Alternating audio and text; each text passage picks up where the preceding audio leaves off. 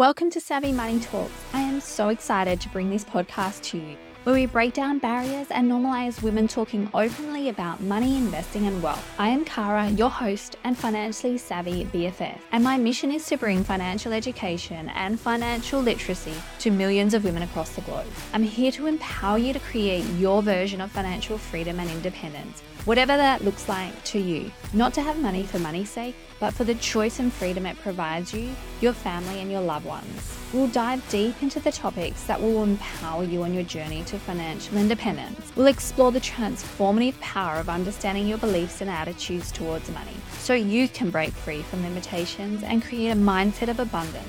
Get ready for insightful discussions and financial education about managing and investing money more effectively to help you take charge of your financial future. Hello and welcome back to Savvy Money Talks, the show where we break down barriers and normalize women talking openly about money, investing, and wealth. Today, I am bringing you insights honed from over a decade in the finance industry, and I'm sharing the 6 key lessons that I've learned along the way. From years of seeing financial planning clients. So here we go.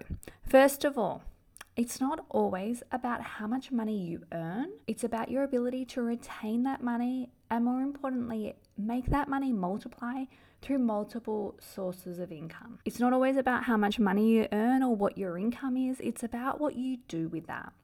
Whilst obviously your income is important, and the higher your income, the easiest it'll be to invest more and create passive income. But this only holds true if you actually invest those funds and don't allow lifestyle creep to take over.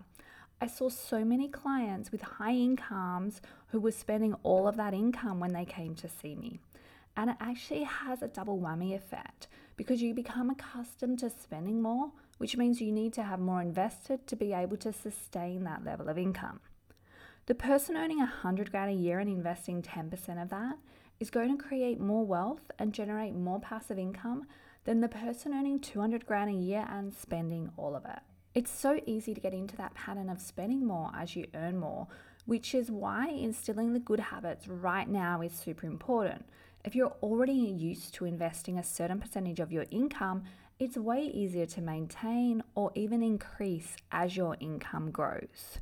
So sure, income is important, it matters, it's not the be all and end all, and more importantly, what you do with that income and how much of it you save and invest is what's really going to make the difference.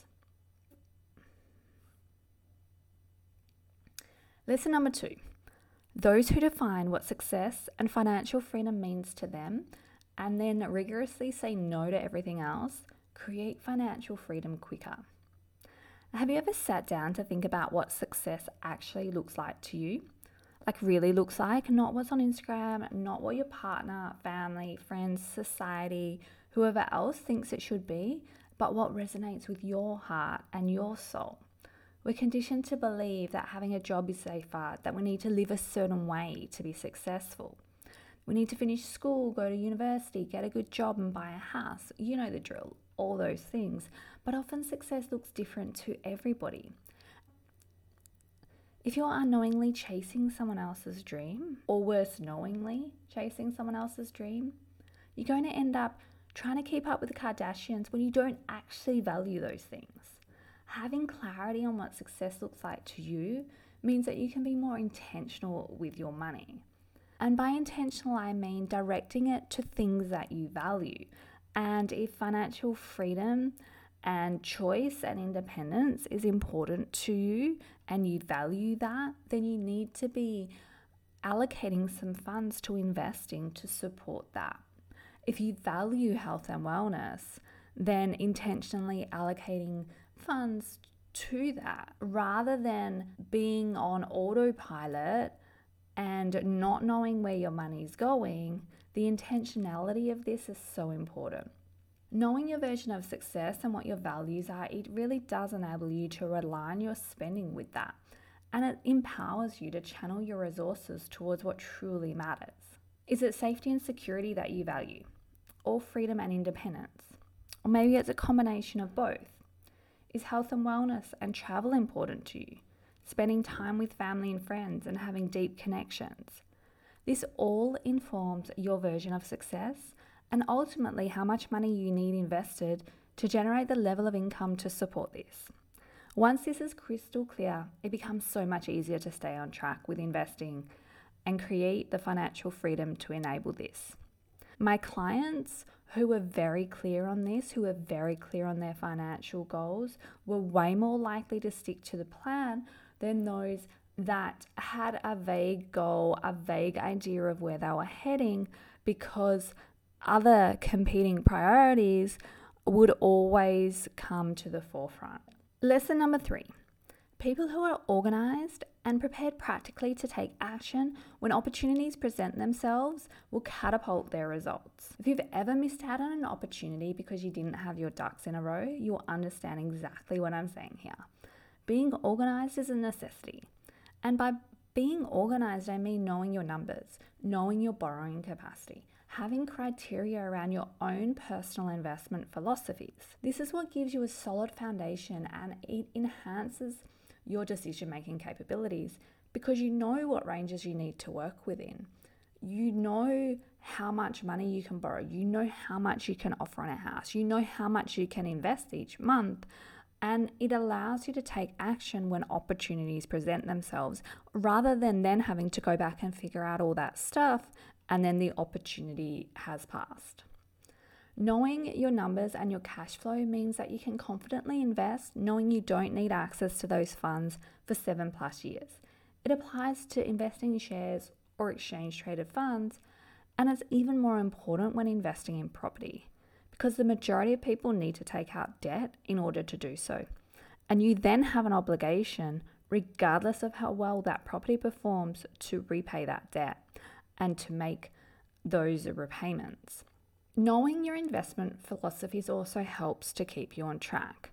To give you an example of investment philosophies, one of mine is that no new single investment can make up more than 25% of my overall net worth. One of the things that I believe is so important is diversification, which I've talked about in another episode. Go have a listen if you haven't yet. And investing more than 25% in a single investment significantly reduces your diversification. You'll notice I said new investment. When the property I was living in became my investment property, that made up and still does make up a lot more than 25% of my portfolio. But I made a conscious decision to bring that allocation down by investing in other assets rather than selling. But I know the importance of liquidity. I know the importance of diversification. So I won't go and add more new property to my portfolio, because that's going to make it even more than 25% of it. Lesson number 4. The above only works if you're able to regulate your emotions so you don't make rash decisions without conducting appropriate due diligence.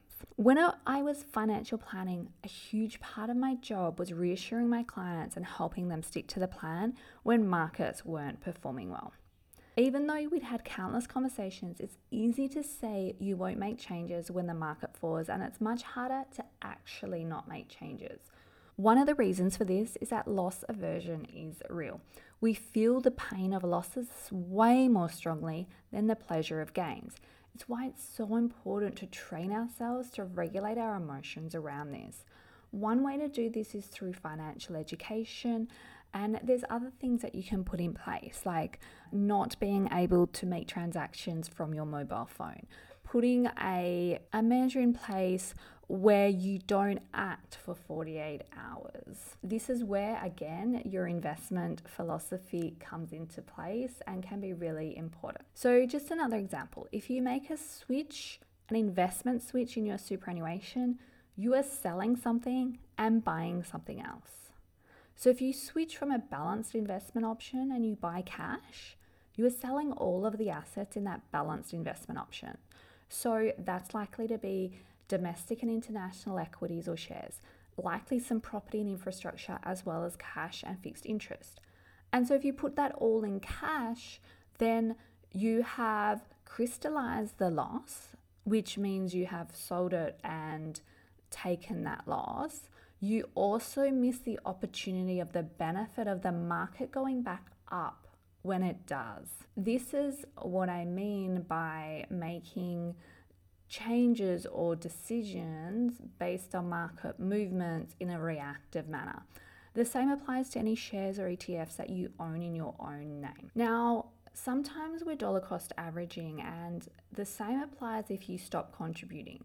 Because in actual fact, when you're dollar cost averaging and when you're accumulating funds and wealth and you're not drawing down on that yet, then the market falling is actually beneficial to you because you're buying those units at a lower cost. So it's actually the perfect time for you to be dollar cost averaging into your portfolio. When we're investing for the long term, and by long term, I'm always talking in decades, short-term fluctuations don't actually matter.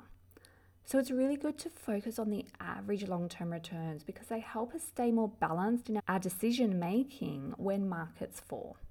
Automating your investments and then only checking them quarterly can be a great idea, as then you don't constantly see the ups and downs and the volatility of the market. The other part of this is knowing yourself and your money story, understanding your relationship with money and your financial behaviors. Your thoughts, beliefs, patterns, and emotions around money matter so much more than you think. Understanding this means you can put measures in place to support your long-term financial goals. Knowing yourself and how much money you want to have in your day-to-day emergency fund, and also the fund that allows you to take advantage of positive opportunities, that trip that you want to take.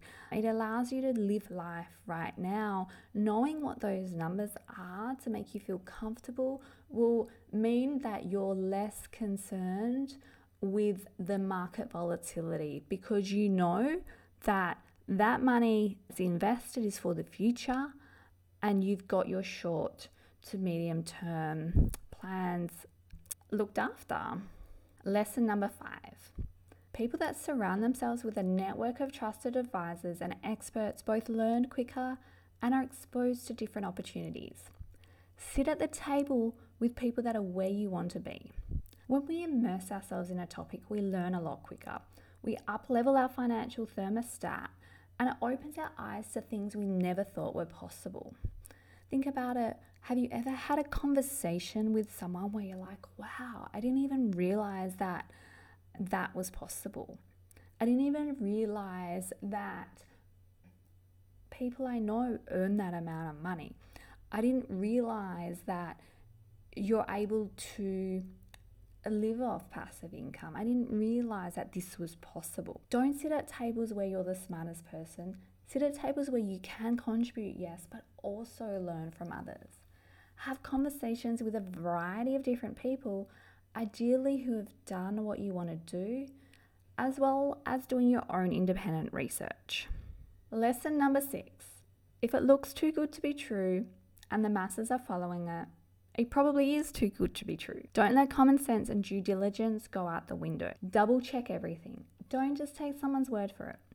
If the returns are way higher than what you're seeing elsewhere, dig deeper to understand why. Is there a genuine reason for it, or is it marketing spill? This is where your personal investment philosophy can come in handy. It brings you back to your why, your version of success, and what you set out to achieve. And there you have it, 6 invaluable lessons from over a decade in the finance industry. Whether it's creating good saving and investment habits whilst you're increasing your income, defining your own version of success, and the amount of money you need to fund that. Being organized so you can take opportunities as they arise whilst keeping your emotions in check. Surrounding yourself with a trusted network of people and not getting caught up in the next big thing. I hope you've enjoyed this episode. If you have, I'd absolutely love it if you would be able to subscribe and share it with your friends. It would mean the world to me if you take a screenshot and share it on your IG story. Be sure to tag me so I can thank you. The information shared on the Savvy Money Talks podcast is general in nature and does not consider your individual circumstances. It's for educational purposes only and should not be relied upon to make financial or investment decisions. If you do choose to buy a financial product, read the PDS, TMD, and obtain appropriate financial and tax advice tailored towards your needs.